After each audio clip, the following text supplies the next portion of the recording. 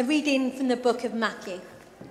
As they approached Jerusalem and came to Bethphage on the Mount of Olives, Jesus sent 2 disciples, saying to them, "Go to the village ahead of you, and at once you will find a donkey tied there with her colt by her.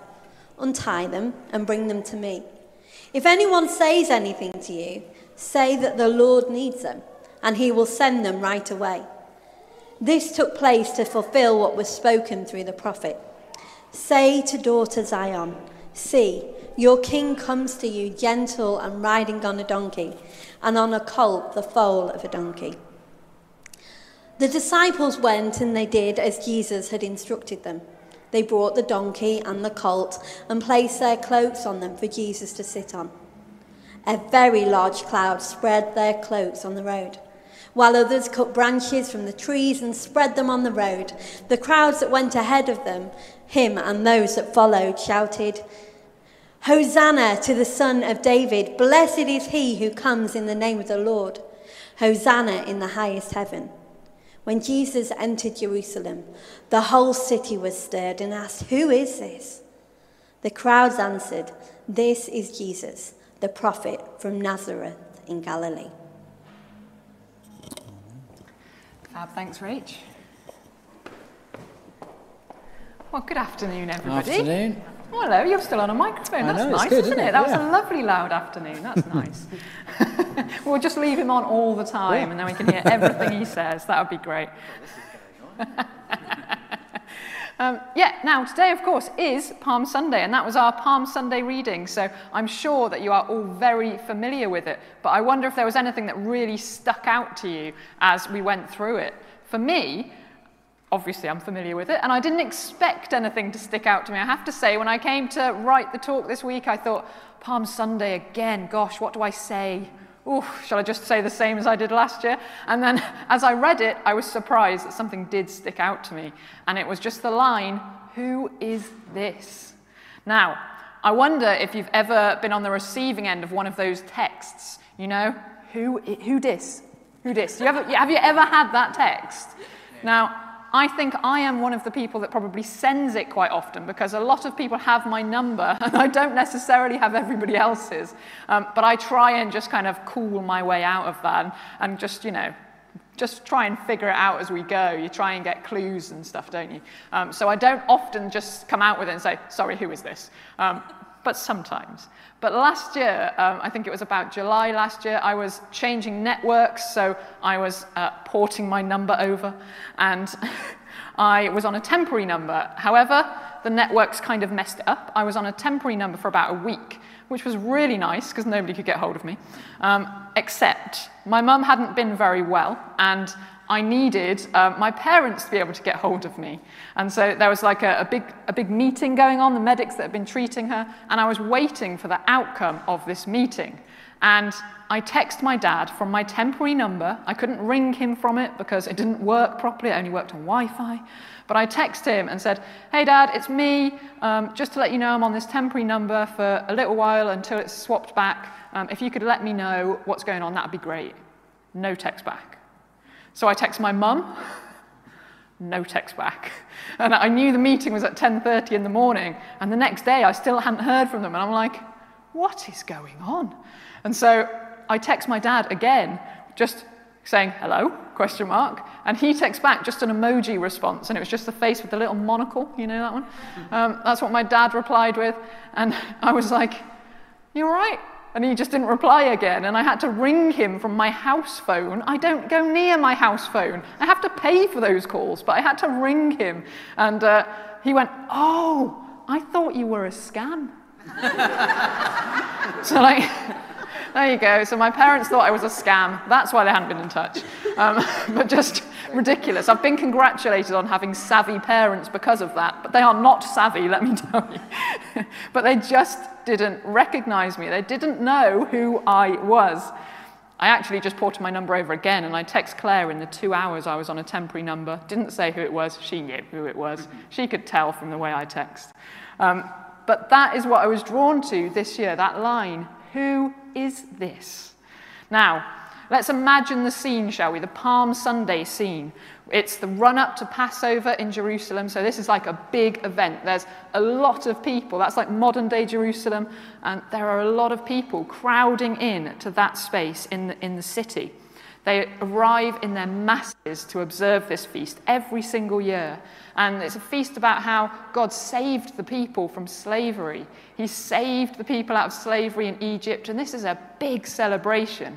But as you can imagine, living in an oppressed country, you don't feel that free, so maybe there are some tensions there. You can imagine maybe riots are quite kind of normal, actually, and the people in power, the Romans, they're not going to be big fans of this celebration of freedom. So it's a very politically delicate time. And of course, there's a heavy Roman presence there. There's a lot of Romans, and there's a big Roman procession of power, in fact, because they want to remind the people that they're in charge. Like, the Romans need to remind them they are in charge, and you're not in charge, and you're not free. We are in charge here, so they're doing that. And so imagine that all happening, the excitement of the feast, the nervous sort of energy of like, oh, is it all going to kick off? Because it could kick off. It's very tense. And the familiarity of the feast, yet the buzz of the place with so many people crowding in. And then imagine as you approach, you see this other guy. Like, there's the big Roman procession, but then on the other side of the city, there's this other guy doing his own procession. Like, what is this? Is this an act of defiance? It doesn't seem to be like an aggressive thing. It seems to be quite a peaceful thing. But is this a defiant act? Is this somebody trying to overthrow the Roman Empire? What on earth is going on? And who is this? Who on earth could it be? Well, actually, I think Palm Sunday is about Jesus declaring exactly who he is and what he's about in the sight of everyone, in the sight of all of the Jewish people and in the sight of all of the Romans. I think he's really clearly declaring who he is and what he's about. He's fulfilling an Old Testament prophecy. There's a prophecy in Zechariah, and it says, "See, your king comes to you, righteous and victorious, lowly and riding on a donkey. He will proclaim peace to the nations." So he's there declaring, actually, that he is the king, that he's the Messiah. And he's also proclaiming that what he's about is bringing peace to the nations, that he's there to proclaim peace. Yet that reading said Jerusalem didn't recognize him. It said the whole city said, "Who is this?" And even the ones in his own procession, they don't seem to fully get it either, because they're shouting, "Hosanna, blessed is he who comes in the name of the Lord," which is a quote from a psalm, and it's a quote from Psalm 118, and that's a conqueror's psalm. So that's like quite a different sort of vibe to a peaceful psalm. And actually, Hosanna means save us.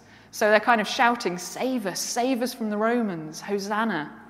So even those that are seemingly celebrating with him don't quite get who he is, and they don't quite understand what is happening. The whole city is asking, who is this? Nobody quite gets it. And so I think there's three things that we can get from that. Don't panic, it's okay on time, we're okay. But I think there are three things. Carlo checks his watch as I say that. Come on! So there are three things that I think that we can get from that. And actually, one of them, the first one, maybe you feel misunderstood. You know, I think a lot of us kind of go through life feeling misunderstood, like nobody really gets us. And I think it's very human, it's very normal for us to want to be known, for us to want to be seen, to be recognized for who we are. And I think a lot of people can go through life just feeling like nobody quite gets them.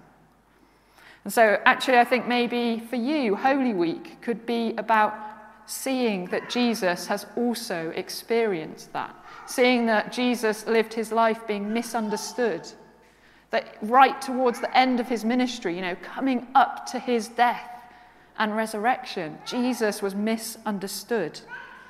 So actually, if that's what you feel, if you feel really isolated and like nobody gets you, then Jesus has been there.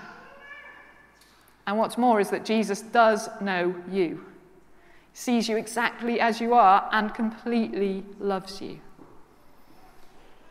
And then secondly, I think maybe there are some people here, I'd be a fool not to plug the Alpha course, wouldn't I? There might be some people here going, yeah, who is Jesus?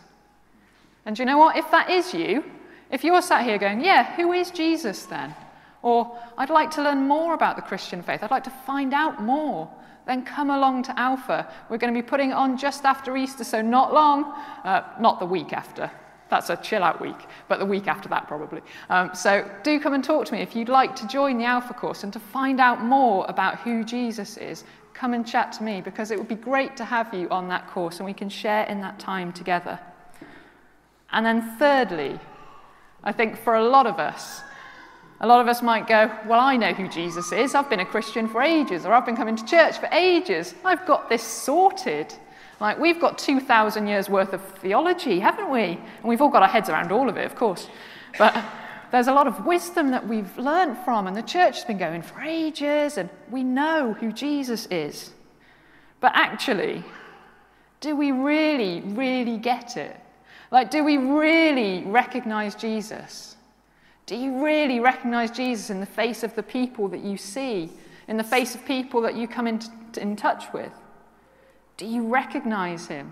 Do you recognize where God has already been working in your life?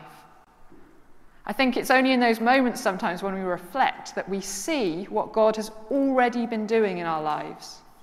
And when we learn to see what God has already done, we start thinking about, actually, maybe God is with me. Maybe God is doing something now. And we learn to see the way of Jesus in our lives now. And actually, maybe we'll learn to see that way of peace as well. Maybe we'll grow in that way of peace. And so for us, Holy Week is about pausing to reflect, to see where Jesus has already been in our lives, to see what Jesus is now doing and what Jesus can do.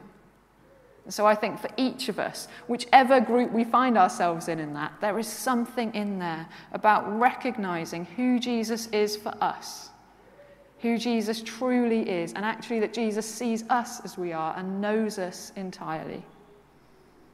So let's pray. Jesus, we thank you for who you are.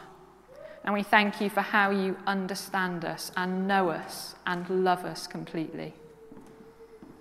Jesus, we pray that as we go through Holy Week this week, that you would continue to reveal yourself to us, that we might know you more, that we might see where you've been in our lives so far, and that you might lighten the path before us. So, Jesus, we thank you for all that you are.